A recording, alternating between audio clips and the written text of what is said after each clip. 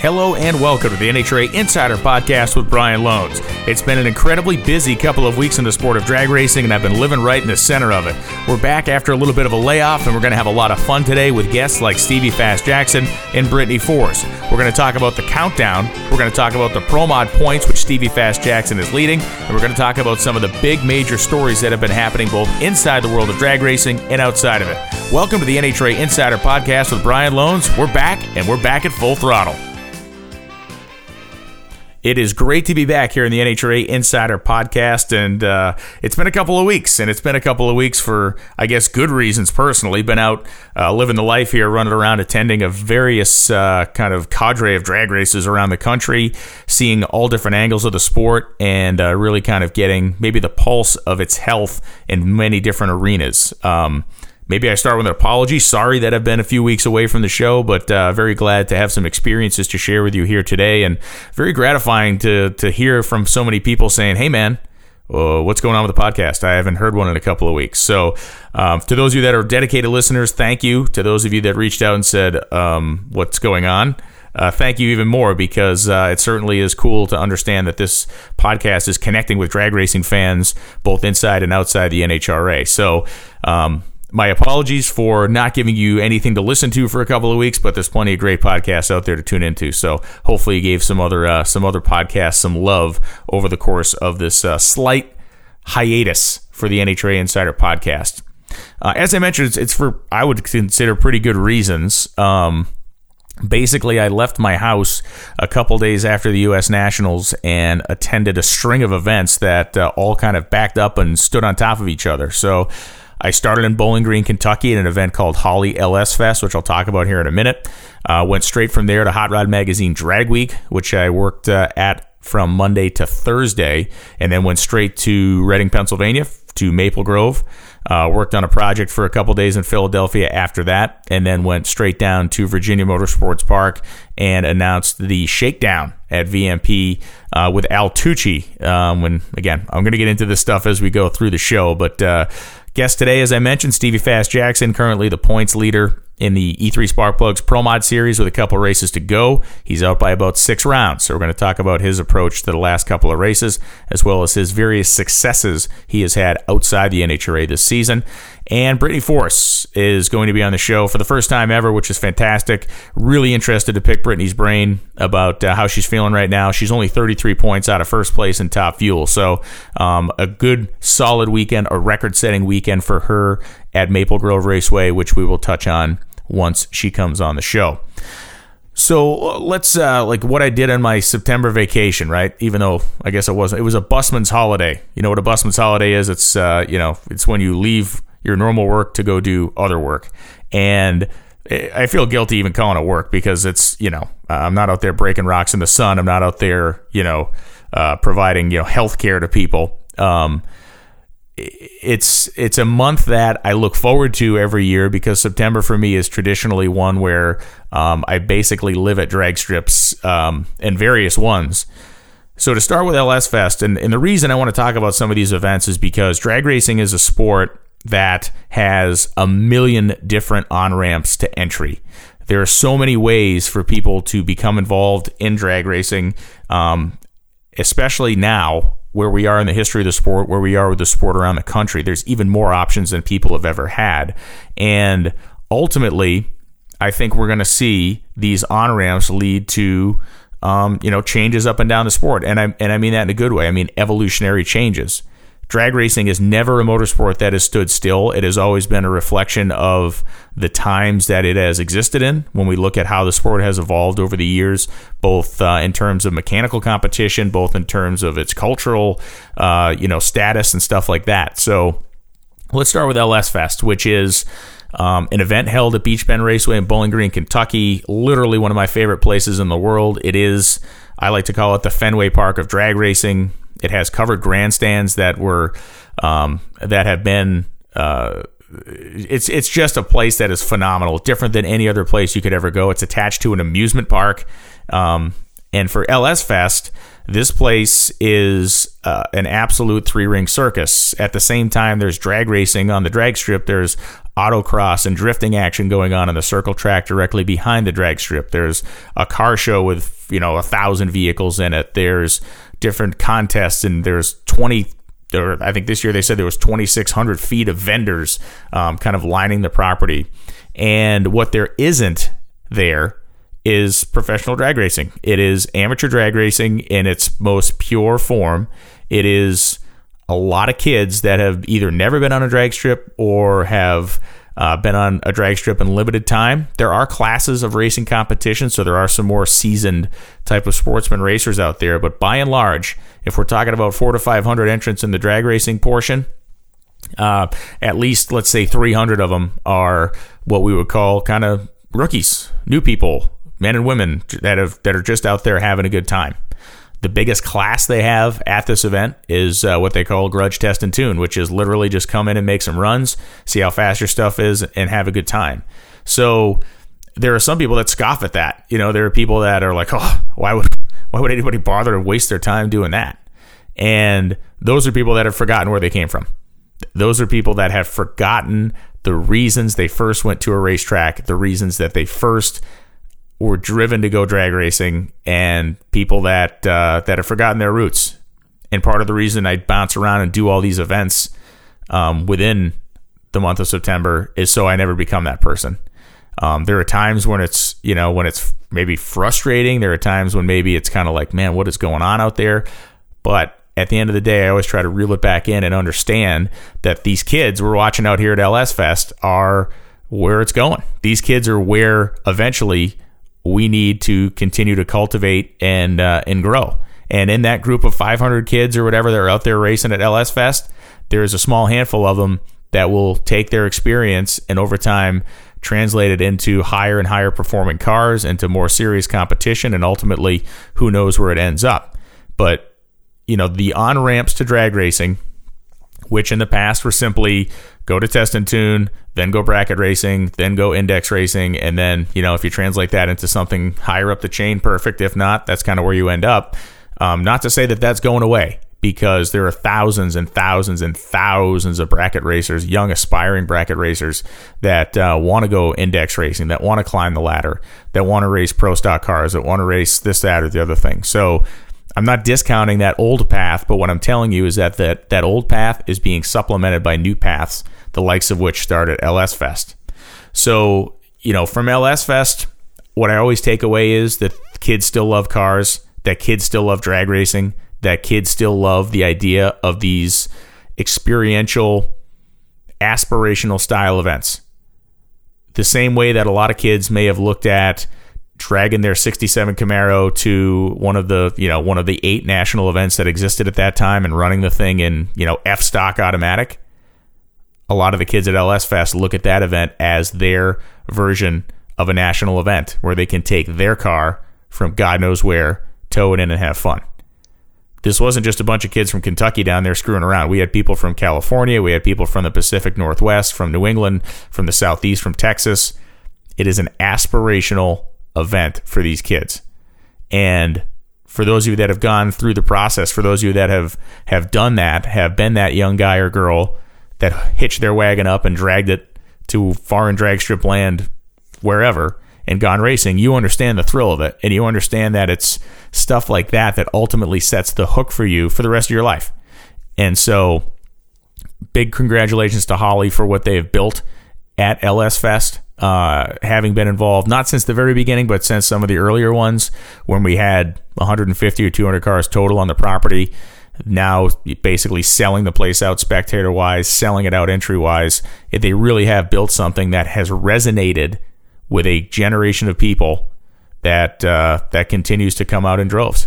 So did LS Fest, then went directly to Drag Week. For those of you that are unfamiliar, which I think is no one at this point, Drag Week is an event that Hot Rod Magazine started putting on in 2005. I was there for the first one. 41 people showed up with their race cars that they had to drive on the street. The cars have to have insurance. They have to pass a safety inspection. They have to be license plated and registered for street use. And in some states, that's easier to do than others. But the event has evolved from 41 cars showing up that first year with 36 finishing to now the event sells out its pre-registration in less than 10 minutes with 400 plus entries.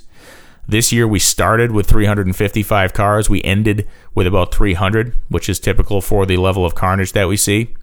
And again, racers have to run their car, pack up their stuff, and drive it on public streets to the next track.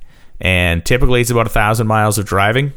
This year the event was held on the East Coast, kind of in the upper mid-Atlantic quadrant, Maryland, New Jersey, Virginia. And so the driving mileage was shortened up, but it was hard. It was a hard 700 miles this year.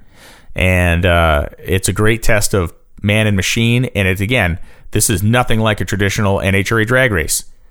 You're basically making time trials. You're handing in a time slip trying to set the lowest average elapsed time of your particular class. That's how you win at Drag Week. You don't win in a heads-up style format. You win by being fast and being consistent and surviving to the end.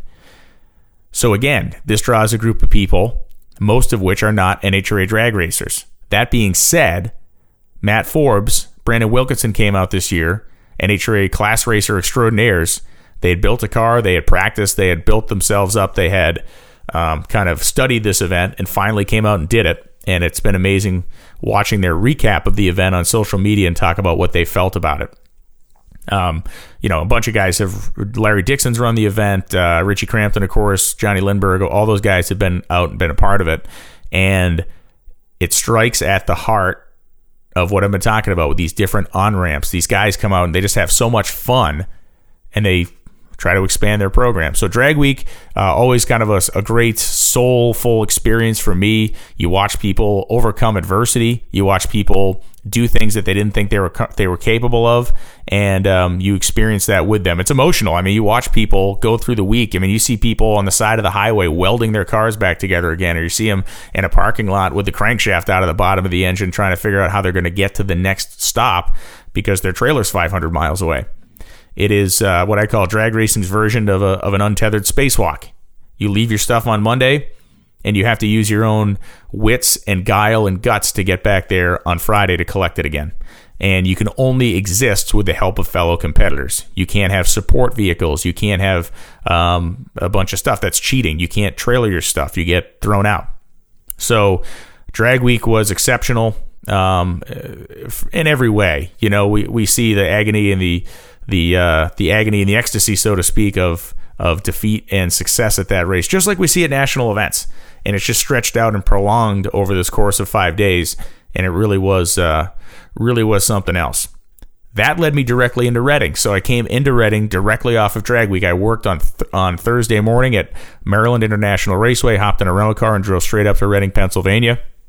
I unfortunately did not get to Reading in time to participate in the Mopar Mega Block Party, which I will rectify for next year, but really was a great event. So I've been told. Tony Pedregon and a bunch of other folks are up there, and they had a blast at the Home Run Derby and the car show and everything else that went along with it.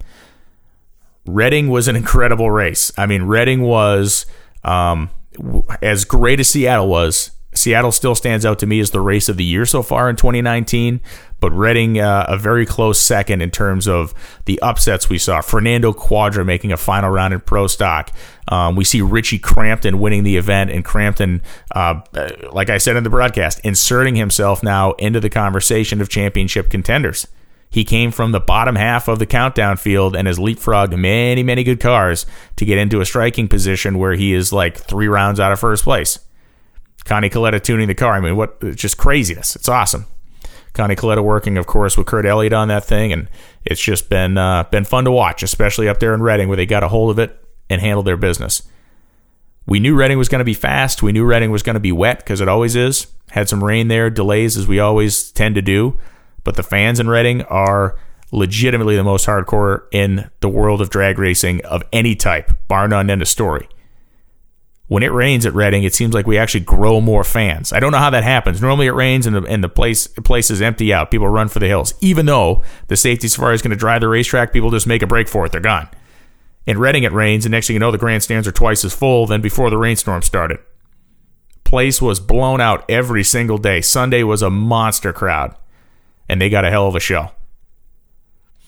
They saw things happen in the first couple rounds of competition that just blew everybody's mind, and that's what the countdown's about. The weight of each of those rounds. The fact that we're updating the points constantly on the show to keep you apprised of who's where should be an indication to you of the weight of every single competition run in this time of the year.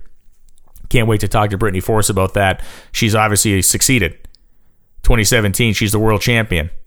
Does it in Pomona, dramatic fashion. So we're going to talk to Brittany Force and her approach to the countdown, having been a champion in that realm. After Reading, I went down to Virginia Motorsports Park to the, it's called the Comp Cams Shakedown Nationals 17. Now, this is a race, 17th running of it, first time at Virginia Motorsports Park. It ran for many, many years at Englishtown. It was founded by a guy named Dave Hance, and it was, for many years, the premier kind of outlaw drag race that existed in the world. Guys like Tim Lynch and Steve Petty made their bones, made their names at the Shakedown.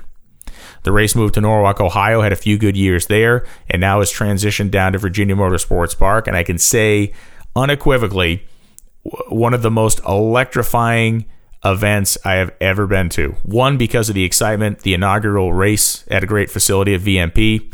Two, because we ran a specialized deal on Friday night that ran on the same racetrack, Pro Modifieds versus Radial versus the World Cars, the two premier forms of door slammer drag racing in terms of performance, running heads up side by side, kind of trying to settle an age-old debate about who's quicker and faster. And well, the Pro Modified team won the points count. They beat 8 pairs of cars. Your team wins, you get a point. They won 6 of the side-by-side pairs. But at the end of the night, a guy named Marcus Burt became the quickest and fastest 8th mile door slammer of all time in the Radial versus the World category, outpacing Pro Modifieds. He went 3.57 seconds in the 8th mile at over 200 miles per hour. Now, the tie-in here is that Stevie Fast Jackson works with Marcus Burt to basically crew chief that car. And Stevie Fast Jackson has proven that nitrous, which was declared a dead player in Radial versus the World, is a viable commodity, and those cars can be competitive. And right now, a nitrous car is the quickest Radial versus the World machine of all time. Stevie then went on to win the Radial versus the World category on Saturday Eliminations Day. Car didn't qualify well, but boy, they put the program together. He and Billy Stockland and Phil Schuler really had a handle on their car, and they won the big check on Saturday afternoon. So we're going to talk to Stevie about that win, about Pro Mod racing, about working with Marcus Burt, kind of everything he's got going on his plate. The bottom line is this. I love every form of drag racing that exists. I feel like we get tunnel vision sometimes. I mean, I don't mean just the NHRA. I mean that every racer that loves his or her particular form of the sport has tunnel vision, and we can't have that. We need to have open vision across the sport to understand how we all help each other and all can support each other. Because at the end of the day, all these roads kind of lead to one place, and that place needs to be the health of drag racing. And I can tell you that the sport is incredibly healthy. I mean, every one of these events I went to was a blowout. Big crowds all over the place. Great fans at VMP. Of course, we know what the crowd looked like at Maple Grove. So that's kind of what I did on my September vacation away from the podcast. Sorry to go a little bit long with it, but the most important message I can send to you listening is to support your racetracks. See something new. Experience something new in drag racing. Whether you've never been to a national event before, do it. Whether you've considered going to an event like the Shakedown or you've considered going here, there, anywhere, just do it. There's nothing stopping you from going out and enjoying all the different forms that this sport has to offer. And each one of them brings with it its own kind of enjoyment, surprises, and fun. So that is the way it's going. We're going to have Brittany Force on the show as our first guest today. And of course, her Maple Grove weekend was notable for 2 huge reasons. The national record that she reset that, frankly, none of us saw. I mean, she outqualified the field by 0.5 on that one run. And we didn't foresee it because we thought the cars were of low quality. We just didn't see anybody really pushing it that hard until David Grubnick came up with the crew and Max Savage and all the rest of the guys, and Brittany planted in the seat, and she hung on to that car. She drove it like a boss straight down the groove, clearly, and it was fantastic. So without further ado, we welcome the 2017 NHRA Top Fuel champion and current world record holder in Top Fuel, Brittany Force. Hey, Brittany, how you doing? Great. Thanks for having me. So we got a lot to talk about here, obviously. Maple Grove being kind of the first thing on my mind, and you setting the world record for top fuel, which was like dramatic. And I don't know if it was unexpected for you, but it was kind of unexpected for the rest of us because nobody had been that deep into the 360s or even close to it that weekend. So if you can kind of walk us through the lead up to that run, because I remember Grubnick saying something to Bruno on the starting line about how the team kind of took a vote about what was going to happen. So walk us through that. Yeah, absolutely. That weekend was incredible. That run, when we were in the staging lanes, David Grubnick, he's new to our team this season. He's been incredible to work with, but he really gets the entire team involved, which is pretty awesome. For me as a driver and for every single one of our crew guys, he'll pull us in for meetings and ask our opinion on things. And that weekend in the staging lanes, he pulled a few of us aside and asked what our thoughts were on setting the record. And if we thought we could get the car down there, if we thought we could set a national record, and just wanted to hear our thoughts on the whole thing. So I knew going into it all, it was going to be, if it would make it, it would be an awesome run. But there's always that chance of, is it going to get down there all the way? So that was pretty cool to be able to set that record and do that with the entire team. A 3:62.3, I mean, I was blown away when they told me that when I jumped out of the car on the other end. They always come on the radio and tell me, but it's so cut up you can't barely make out what they're saying. So I wait until I get out of the car and hear it from Kelly on the top end. Yeah, and you've been quick before, but that's the quickest anybody's ever been in one of these things. So how far into it did you know that the thing was officially hauling the mail? Oh, it's really... I mean, obviously the launch is always, you feel it. It throws you to the back of your seat. But it's when it continues to pull that it's on a good run. And it gets through those, few spots where it might shake or blow the tires off the thing. And you see that finish line come in and it's still crystal clear pulling all the way down there. It's going to be a good run. Yeah, it was awesome. I mean, it stopped all of us in our tracks. And I remember just looking over at Lewis was having a stroke, and then I looked over at Tony Pedregon, and he was sitting there with his jaw open, and we're all like, "Holy crap, that just happened!" I know. When I got out on the other end, they told me that. I probably asked 5 times. What? I know I heard you wrong. My helmet's still on. My earplugs are still in. I don't even. Did you hear me right? Like, I know I misunderstood what you said. Can you repeat that again? I probably asked 5 times down there. Yeah, because I didn't believe it. Yeah, it was great. And again, I knew Grubnick was going to push, but that took me by surprise.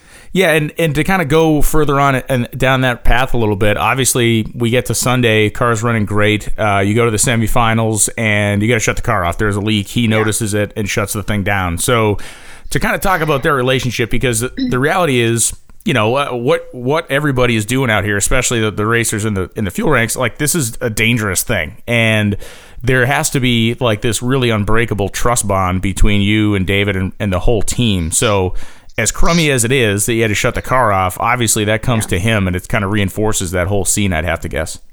Yeah, that was a tough decision for Grubnick to make. We've qualified number 1. We set the national record. It's the first race of the countdown. You obviously want to start off well going into the countdown. And we were sitting there, semifinals, pulled up, ready to pull up and stage the thing, and there was a fuel leak. So Grubnick came over and shut me off. And I remember I stared at him for a second thinking, hold on, no, this can't be real. Right. Is that really the signal he's giving me, or am I misunderstanding him again? What's going on? And, he did it a few times, and I thought, oh, crap, we have to shut this thing off. So it's really tough to do that. When you're in the car, you're focused, you're staring down that racetrack, and to be pulled out of that, little focus bubble that you're in and shut the car off and just wondering what the heck is happening. That's tough to do.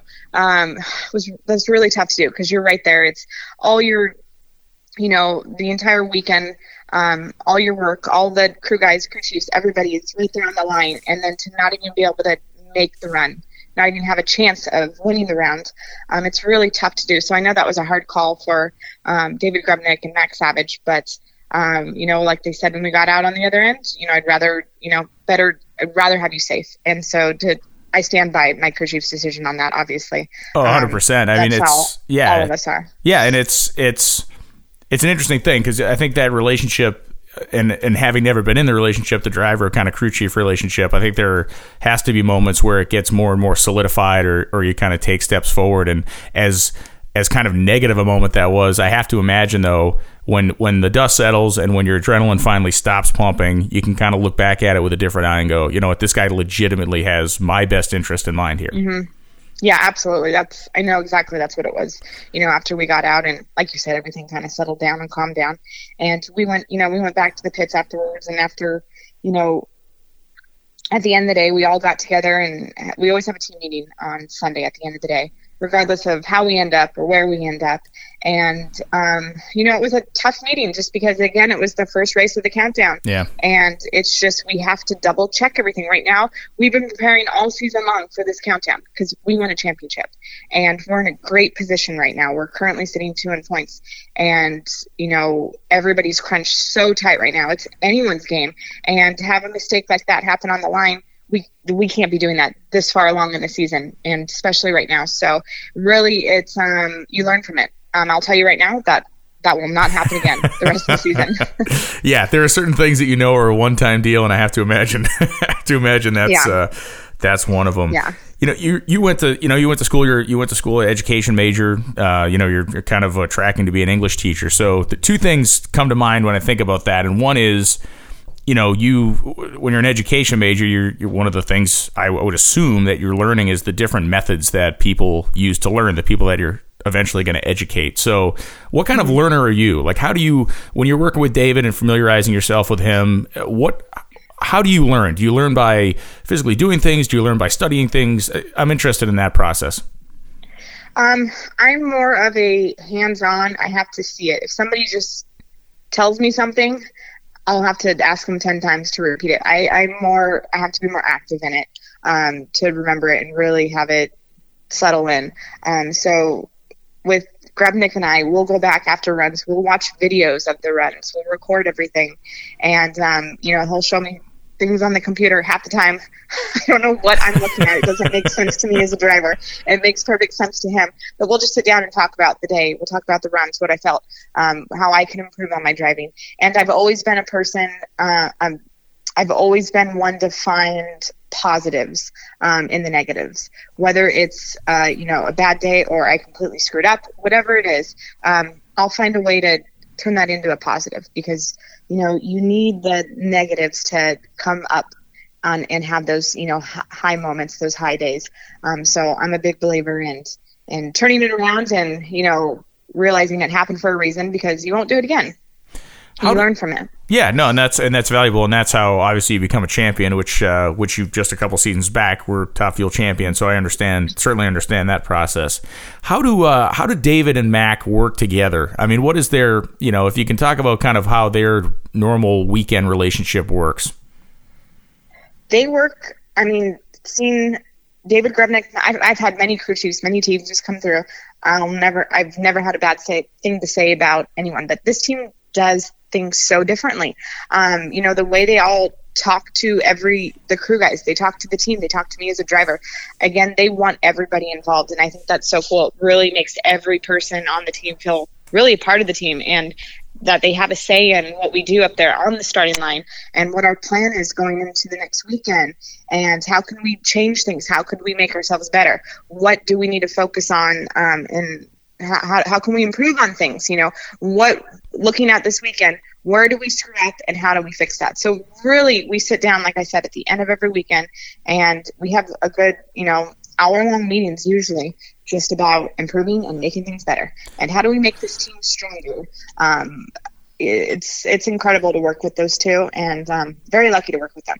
I think one of the things that's been awesome over the last several months is the JFR social team has been releasing like really great videos on the different social platforms, and it's stuff that clearly that everybody has wanted to see because they're getting an incredible response. I think it's stuff that other teams should pick up on and do. Not that I want to see anybody copying the success you've had on this front, but how has that I feel like that's a neat way for the team to bond as well, because we're really getting a very good sense of who people are in a very natural way. Like, I think very few people know how funny a guy David Grubnick is. I've seen him, I've seen him away from the racetrack, and the guy literally is hilarious. And we're starting to see some of that shine through, especially some of your crew guys as well. So how has that stuff maybe helped on the bonding process? Not that it needed help, but I mean, is it bringing people closer together? Thank you. I appreciate you saying that. I have to give all that up to my sister, Ashley Forst, and John Forst Racing Entertainment. She's the one that comes out and films everything and puts those videos together. So to hear that response is, it tells us we're doing something right. So that makes me very happy. But those videos, we've put a lot of different videos out this season. I think the ones you're referring to are the crew guide videos, where I'm not actually in any of them. It's just getting to know, go behind lines and, go behind the ropes and get to know my crew guys. Because, looking at coming into this season, looking at social media and everything I'm doing, I thought, how do I reach, pull in a new crowd? I know the followers that I have, but how do I, reach other followers maybe that are out there and interested? And I thought, I think bringing my crew guys in, more into the mix, because there's guys out there that probably want to know, how do I get involved in drag racing? What do those guys do on the car? What do they try? Like, they want to know that kind of thing. So I thought, doing these team videos where instead of getting to know me, I feel like if you look at my social media, you know me pretty well. More so it's getting to know the crew guys, the guys that really put in the work and, make this thing go down the racetrack and put those incredible numbers on the board. So those videos were a lot of fun. We shot them in Charlotte. We have so much footage, so we've just kind of been putting them out, getting to know the crew guys. And my group, those group of guys, the Advanced Auto Parts guys, they're a funny group. I mean, some of the things they come up with, some of the things they say, they're just hilarious. The entire group is like that. And David Grubnick, he's the funniest of them all. Oh my gosh, he is hilarious. Half the stuff we can't even use because we have to pull it out. We have to keep it PG-13, for my younger followers. But they're a great group of guys, and it's been fun working with them. And they love it too. They're asking, when can we do more videos like that? So it's cool to have a group so involved. Yeah, it's willing to jump in and film stuff like that. Yeah, and it's to me, it's so organic and natural. Like, it's not canned. And I'm not taking a shot at anybody else out there that's doing stuff, but it's like most of the stuff comes off as just so canned. Like, I know what this guy's going to say 30 seconds before he says it. And all those videos, I sit there and we all watch them because you never know what's coming up next. So, I said, big props to you guys for doing that, and I hope it kind of blazes a trail for other teams taking that same approach. So let's talk about the countdown a little bit, because you've been through this multiple times. You've been through it as a champion. And I guess I want to talk about, when your championship, when you won it, it came right down to the wire in Pomona. So we still have, 5 races left in this thing. So it's a long way to go, but it isn't. So I guess just talk to me about having been a champion, having won it really at the end of the line in Pomona. How do you mentally kind of set yourself over the next 5 races? How I figured it out in 2017, I don't know, because it's a lot of pressure, especially when back in 2017 when we went in and it was Pomona. It came down to Pomona. It came down to race day. And it's tough to handle the pressure just because I'd never been in a position like that. Sure. And how are you going to take that all in? How are you going to use it to motivate you? And how are you going to go up there? How are you going to do? Are you going to crack under pressure? Or are you going to use that and, do the best job you can? And luckily we our team came out on top and we won the thing. I remember that day. I wish I could go back and relive the whole thing. I just remember it just went by so fast, and it's hard to enjoy it because you're being pulled in so many different directions. And at the same time, I feel like my head's going to explode because I can't believe, what we just did. But that makes you want to do it again. I mean, after winning a championship, I want more. Like, I'm not done yet. And our team, our advanced team, we're in a great place right now. We're currently 2 in points. When we went in 2017, we were in the number 6 position. Yeah. So everyone keeps focusing on, the person right in front of you, number 1, number 2, number 3, they're focused on the top 3, but really it's all of them because we're so crunched, so tight for points. It's anyone's game. Robert years ago won from the number 10 spot. Yeah, he came from 10th. So, yeah. Yeah, so it's everyone. It's not just focusing on those top few people, teams chasing it. It's all of us. And really, the other big question I keep getting asked is, what are the 1 or 2 races to really focus on in the countdown? And to me, it's every single one of them. It's not just the first ones. It's not just the last couple ones, Vegas and Pomona. It's staying strong and pushing. I mean, from the very first one to the last one, you have to stay strong through the whole thing. I mean, we want points in qualifying. We want to be Grubnick wants to be number 1 every single weekend. And, going rounds on race day and keep moving up and staying in that top, because once you fall too far behind, it's hard to catch. So I'm motivated. I'm pumped going into this thing, and I'm ready to go to St. Louis. Are you the type of person that wants to be, not, I don't want to say chasing, but are you the type of person that wants to be, say, well, let's just set up a scenario. The type of person that wants to be the racer that's a round out going into Pomona, or are you the type of person that wants to be 2 rounds up? I mean, because I think the pressure is different there, right? The pressure of being chased versus chasing. So talk to me about that.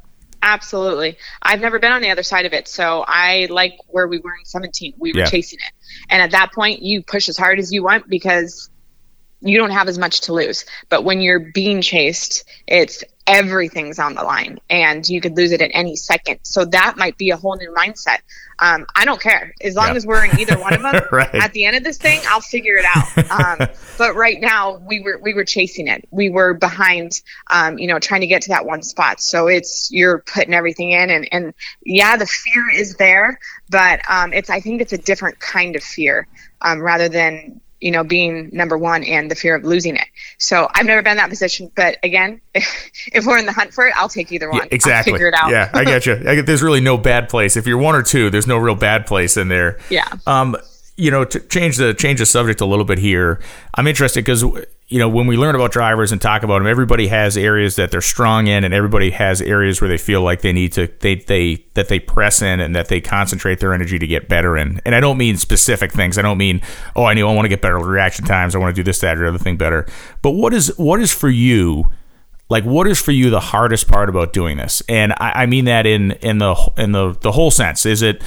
Is the hardest part about doing this the nomadic lifestyle? Is the hardest part about doing this the performance expectation?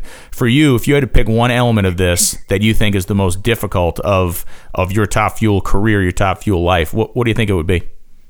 Definitely the most difficult is the pressure of it all. Each race weekend you go on with a different type of pressure, whether it's the first race of the countdown, it's the biggest race of the season in Indy, all your sponsors are out there this weekend. It's handling that pressure, but actually no, more than that, it comes down to performance, me as a driver, because I am my biggest critic, and every weekend, I tear apart everything, and how do I fix this, and how do I get better? And luckily I have David Grubnick and Max Savage, who are, like I said, awesome to work with. We sit down and talk about everything, and they have my back through everything. Weekends I screw up, weekends I do great. They're always there. They have my back. So I'm lucky to have support system like that in our pits. But definitely the performance. Going up there, trying to do the best you can, and some days you just can't. Some days you screw up. And for me, it's struggling with reaction time. I go through phases where I just suck, and then I go through phases where I get pretty good. And it's it's trying to figure that out. It's a lot when you're standing outside the car watching everything, and I'll stand up there on the starting line behind my dad's car or Austin's car and stare at that tree, and I'm like, this is so easy. Why is it so different when you're in the car? And it's because of the pressure of it all. And so really just finding that balance and figuring that out. I've talked to, a lot of people. I've talked to Don the Snake Perdome. I have a lot of conversations with my dad and Robert and even Austin.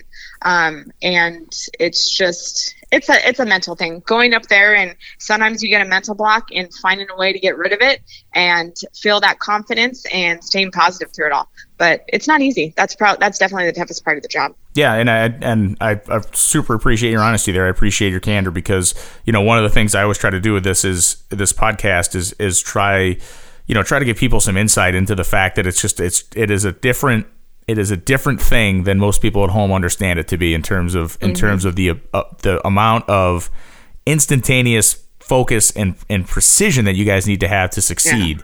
Yeah. One last thing I want to bring up before I let you go and let you get on with the rest of your life here.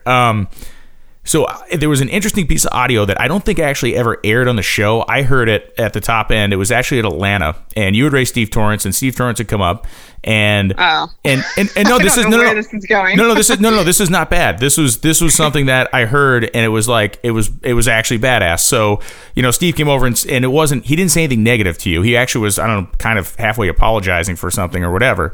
But you looked right back at him and you said, "You know what, man?" You said, "You can back up everything you say, so it's fine."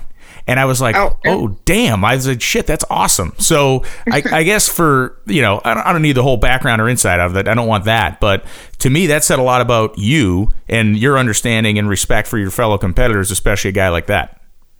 Yeah, actually, I totally remember that conversation. I know exactly what you're talking about. I think that was in the beginning of the season. And, over the years, Steve and I have had our ups and downs, and, things have been said. And this season, I think after, winning a championship last season, he's come back and he's apologized for some of the shit that he said, because he knew, that's the thing is, in the heat of battle, in the moment when you climb out of your car, your blood is boiling, your adrenaline's up, and sometimes you just say things. It's right what's on your mind. And then you come back and you reflect on it a little bit and, okay, maybe that was a little out of line. And so he's apologized to me for some of the things, and I will always take an apology. We're good. If you apologize, we'll start fresh. And, the fact that he's come over and, brought those few things up and apologized for him, we're friends. And I appreciate, him being able to do that. And in that moment, that conversation you're talking about, everybody knows Steve Torrance. He jumps out and he'll say things. Yeah, shoots off his hip. A little cocky, but that's exactly who Steve Torrance is. And what I was saying is, it's fine that you say that. I think that's great for the sport. And the thing is, it's not that you say these cocky things and, you can't back him up, because he does.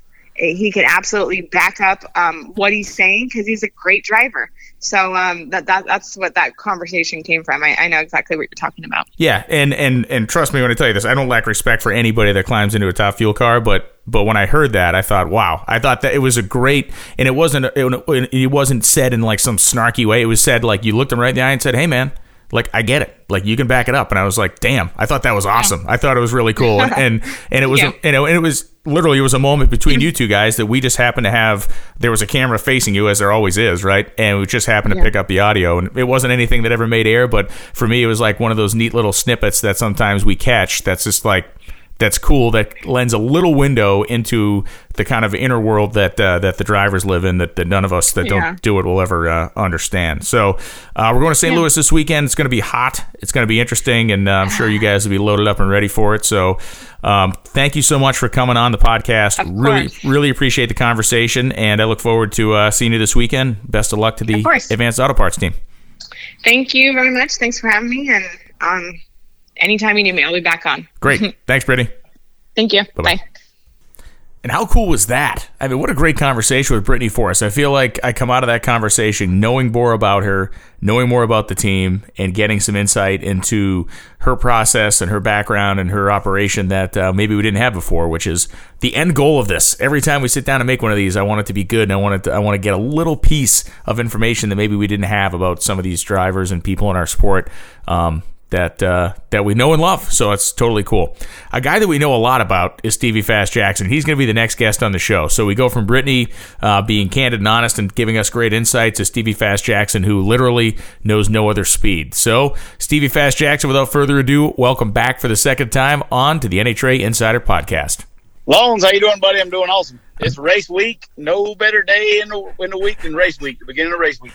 Man, it's been like race month for you. You're a guy who you don't let any moss grow in a stone, man. You're always rolling around. So before we get to your successes last weekend, which I alluded to at the beginning of the show, I want to talk about what's gotten us to this point in the season, and you hanging on to a 6-round points lead right now as we come into St. Louis. So let's just talk about the year so far, and in general, what's been the difference between a Stevie Fast that's leading the points versus a Stevie Fast that was not really middling along? You had a good year last year, but you weren't at the top. The biggest thing is this year we decided at the beginning of the year that we were going to attack all the time. We knew we were going to trip and fall some by attacking all the time. We were not complacent at any race, and we didn't give up. I can remember races last year where, it was bad atmospheric conditions, and we just used that as an excuse why we would fail. with a supercharger car, we're very dependent on atmosphere to be competitive with the nitrous and turbo cars. And this year, it's just not an excuse. We decided before Gainesville that we wanted to run in the top 3 every single race. And we have tripped and fallen some because of that. We have aborted a lot of runs in qualifying.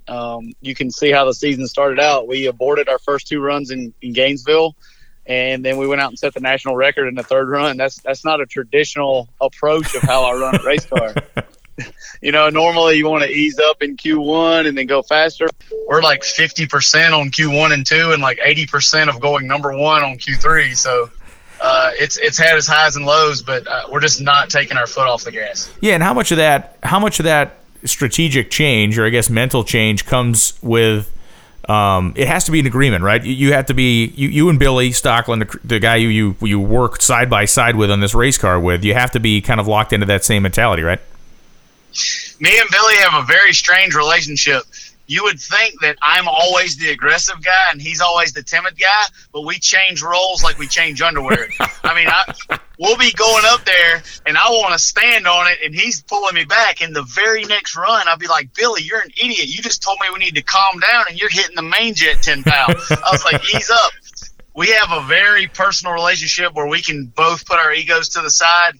And we keep each other in check, man. When we both are on an aggressive mood, when we've had a bad night or something, that's generally when you see those mind-boggling runs that we sometimes piece together. Almost to spite the car. Yeah.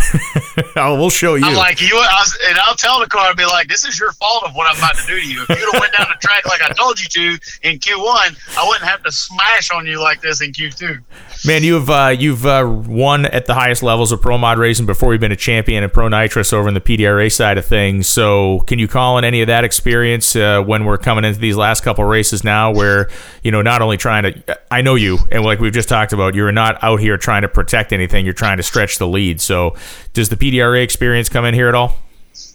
Absolutely. The one thing that I learned from PDR, ADRL racing, radial tire championships, is that you cannot go into the stretch with a lead trying to defend anything because you don't have anything to defend.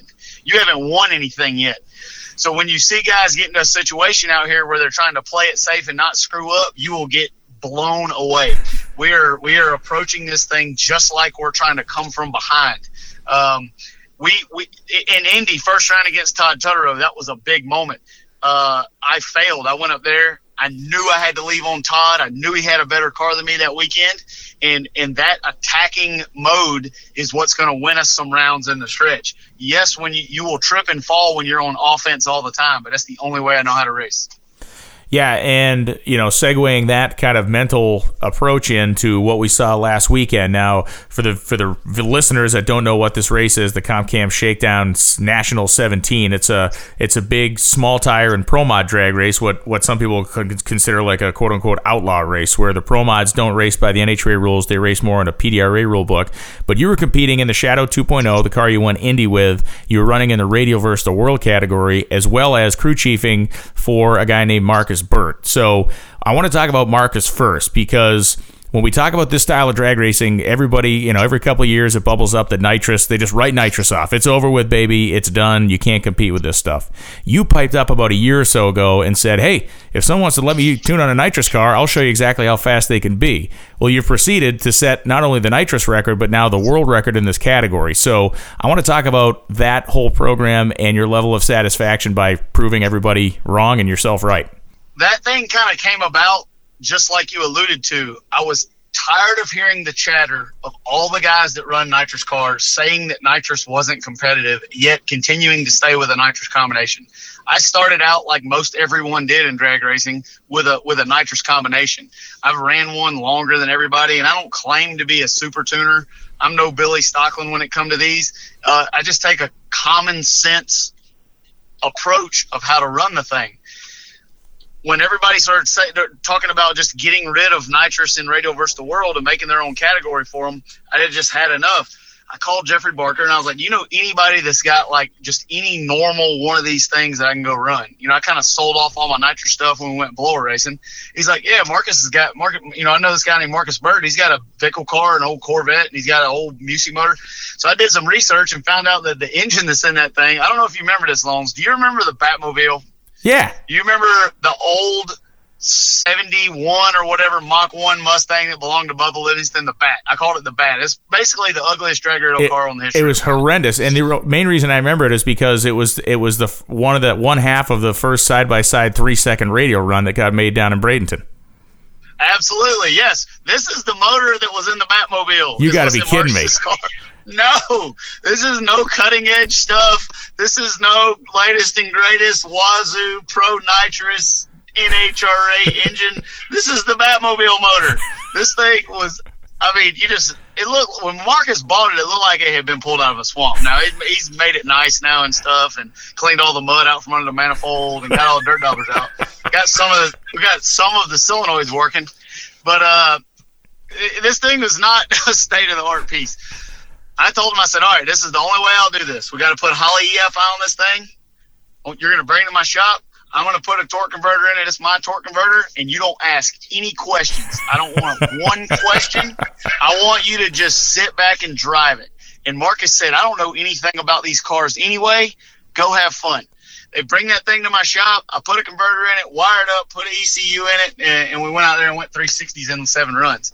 So it was, from a tuner standpoint, it's one of the most successful feelings I've ever had in drag racing. I've done a lot and won a lot, not as much as some of the other people that have been racing for 1,000 years.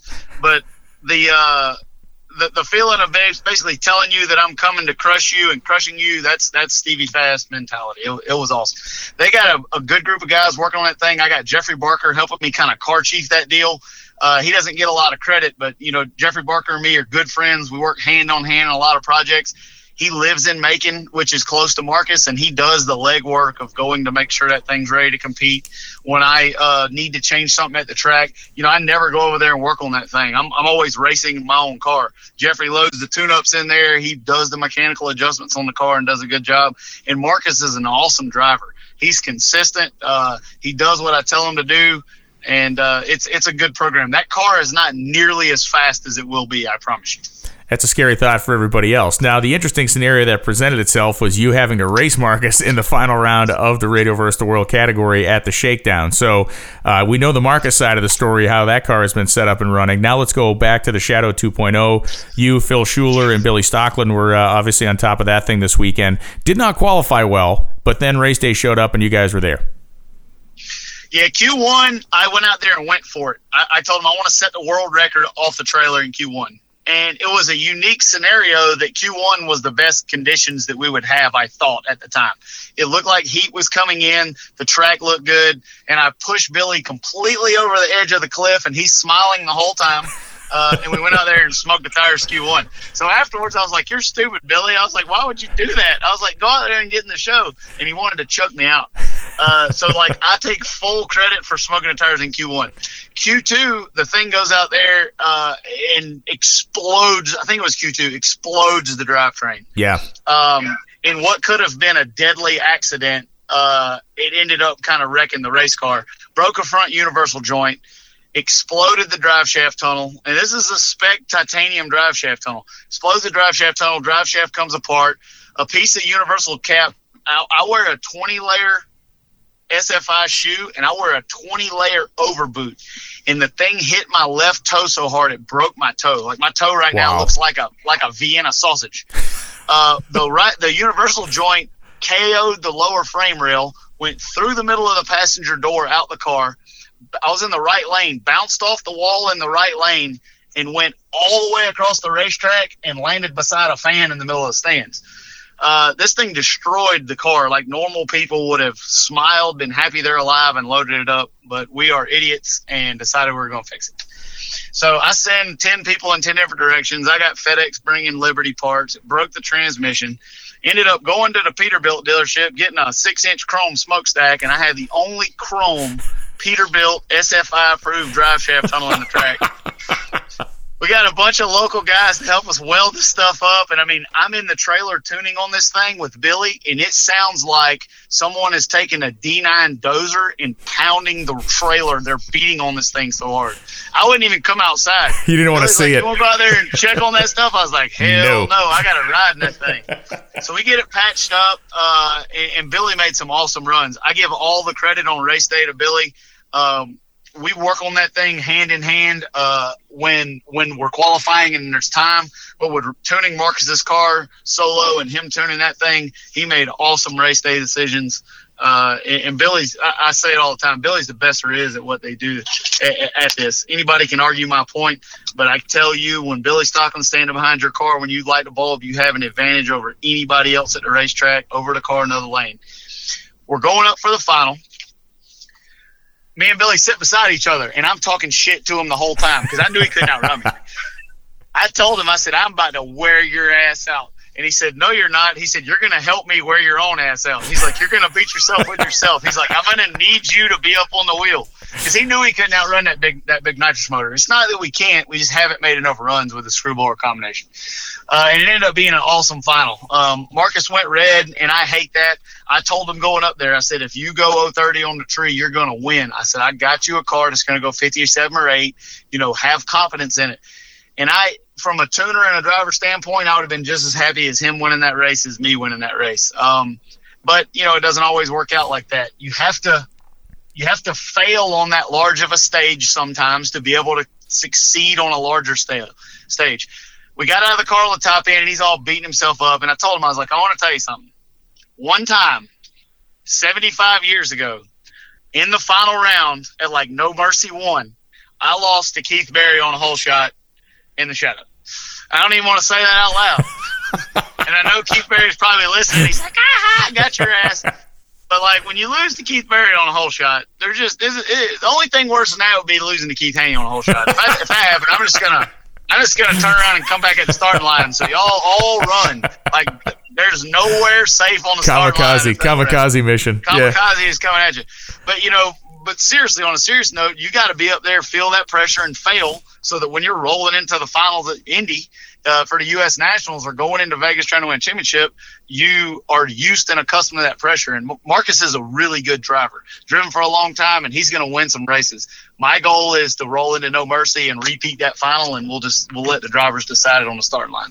Yeah, it was pretty amazing. I mean, like you said, the final, what we saw at that race, and there are certain events, and you know this from all the races you've been at, there are certain events that kind of take on their a personality or life of their own. And this thing was we had Marcus setting the all-time Radio vs. the World record on the last pass, I think on Saturday night, and then Friday night, and then you guys, the side-by-side, it was the first ever side-by-side run in the 350s of 2 Radio vs. the World cars, which, again, that and $5 gets you a cup of coffee, but at the end of the day, it's a neat little historical footnote to know that, one, you were driving one of the cars and you would tune the other one. That's pretty awesome.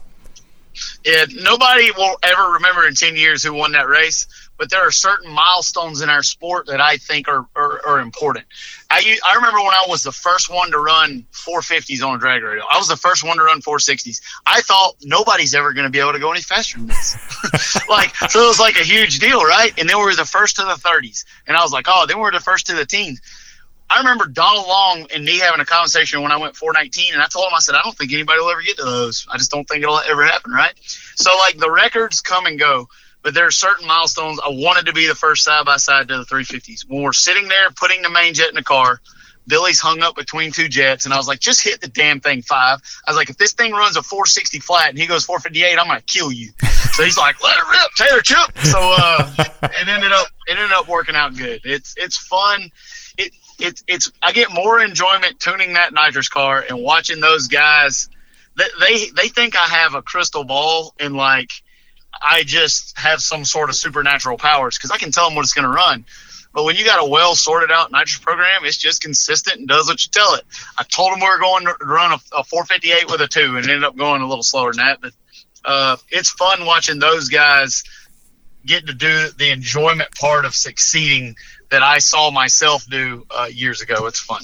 So, have you – it's a weird question, but I'm going to ask it anyway. Have you had Have you ever been having more fun in drag racing? And two, have you ever been in a more stressful situation in terms of your overall operation? Because you're, for all the years that you bootstrapped your way up and did stuff, I know that's incredibly stressful trying to figure out how you're going to pay for the thing and how everything's going to come together and this and that. You're at a point now where, nothing's easy. I'm not saying that, but what I'm saying is the size and scope of what you're doing now in drag racing is probably well beyond anything you could have imagined. And two, it seems like you're having a hell of a time at it. It's all encompassing, and that's the only way I know how to describe it. I've never worked so hard. I literally am on the road about 280. I'm on the road as much as you. About 280 days a year I'm on the road. That's a fact. Race all over the world. I run 4 different cars at least at a time. It's hard to get money to pay for it. It's harder to win.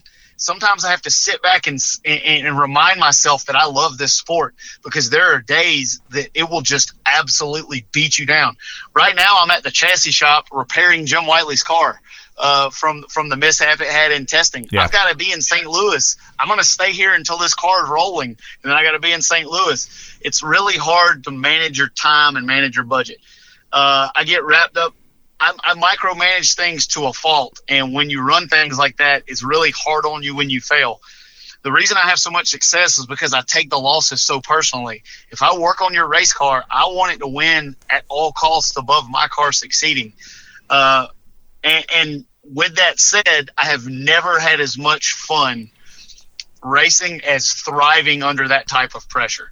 My NHRA car is running good. My radial tire car is running good. This is one of the best years I've ever had in this sport.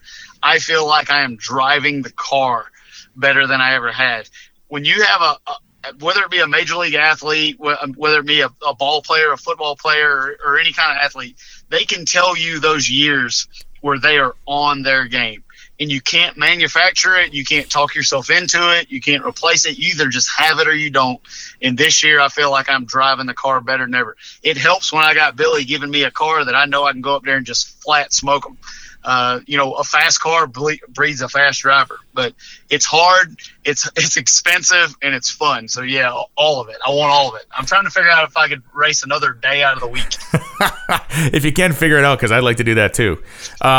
Yeah, and to going back to what you've talked about, the attack mentality, it's clearly translated to the wheel. I mean, we've seen some very brilliant performances from you over the course of elimination days this year, and not just dialing 1 or 2 great reaction times, but the consistency. And to me, that's always the measure, right? I feel like even a schmuck like me every once in a while can dial up a decent light, but when I watch somebody do it, and I watch them do it multiple times in a row, it tells me about just how kind of locked in they are.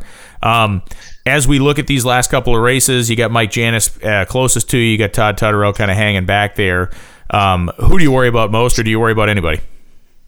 I worry about both those guys. I was worried, and I said this publicly, I was worried about Jose the most. Turbo car is the hardest thing to defeat in the stretch. The air favors a turbo car. Vegas air favors a turbo car. Janis and Todd are both making good runs. They have fast race cars. I don't count anybody out. The problem is if you hyper focus on one of those guys, it doesn't matter, because anybody that's the qualified 16 cars can take you out. I can't sit back. I mean, Khaled Al-Balushi has got what I think right now is the best running car. Ricky finally left all his kits on to the 1,000 foot, so he's out there running 571. So you have a lot of cars that are running good. Castellana's got a hot rod. He's got an automatic blower car that Frank and those guys, Larry Morgan, have that thing hauling tail. So I don't think there's any one guy. What I have to do is qualify where I'm not running one of those sledgehammers and hope that one of those sledgehammers take each other out. At the end of the day, I want it exactly like Indy. I want Todd Tutterow and I want Mike Janis in the first round every single race. If you want to be a champion, I don't want to dodge anybody. You talk about reaction time. I pride myself on having the best average reaction time of every single event. Now, when you do that, just like when you swing for the fences, you're going to strike out. I can go 20 red if I am too jacked up and too hyper-focused on that light. So we've been practicing a bunch in the last 2 weeks of slowing me down because I want it too bad. When you look back at the crash last year from Charlotte, that's a case of me wanting to win too bad. And, we've been focusing on slowing me down. A lot of the testing in the shadow this weekend, if you look, you saw some 120 and 100 lights. That's me trying some things to slow me down. I'm like, nope, that doesn't work. You know what I'm saying? Yeah. 100 lights not going to beat anybody in NHRA Pro Mod. But I'm not worried about one person. I'm worried about all of them. Everybody's got a good race car right now. If we do our job, they're going to struggle to catch us. Looks like it's going to be hot in St. Louis. That's going to favor turbo and nitrous cars. But we're going to swing at it. We got us a hot rod. Cool, man. Hey, Stevie, I appreciate you taking the time. Like I said, I know you're going 600 mile an hour, so thanks for taking a few minutes. Go back to getting Jim's car squared away, and I will see you in a couple days in St. Louis, man. Absolutely. Thank you, Lohnes. Appreciate you. Thanks, Chief. Be good. And so that brings us to the end of this episode of the NHRA Insider podcast, and this is absolutely unequivocally one of my most favorite episodes that we've made yet. I feel like great interviews from both drivers, great answers, not the questions. The answers were fantastic, and we learned stuff, and we got great insight, and just really, really fun. And great setup for this weekend's race in St. Louis, where both Stevie Fast Jackson will be trying to continue to stretch a points lead in Pro Mod, and Brittany Forrest will continue to try to climb into that number one spot. So it's going to be great this weekend in St. Louis. If you're not going to make it to the race, make sure you go to NHRA.com and check out our broadcast schedule. We have shows on Friday and 2 shows on Sunday. An early show with final qualifying, and then our elimination show will be live at 2 p.m. Eastern, following through the elimination rounds action. So it's going to be fantastic. Thanks for tuning in. We'll be back next week, I promise, I think, with another episode of the NHRA Insider podcast. You never know what's going to happen around here.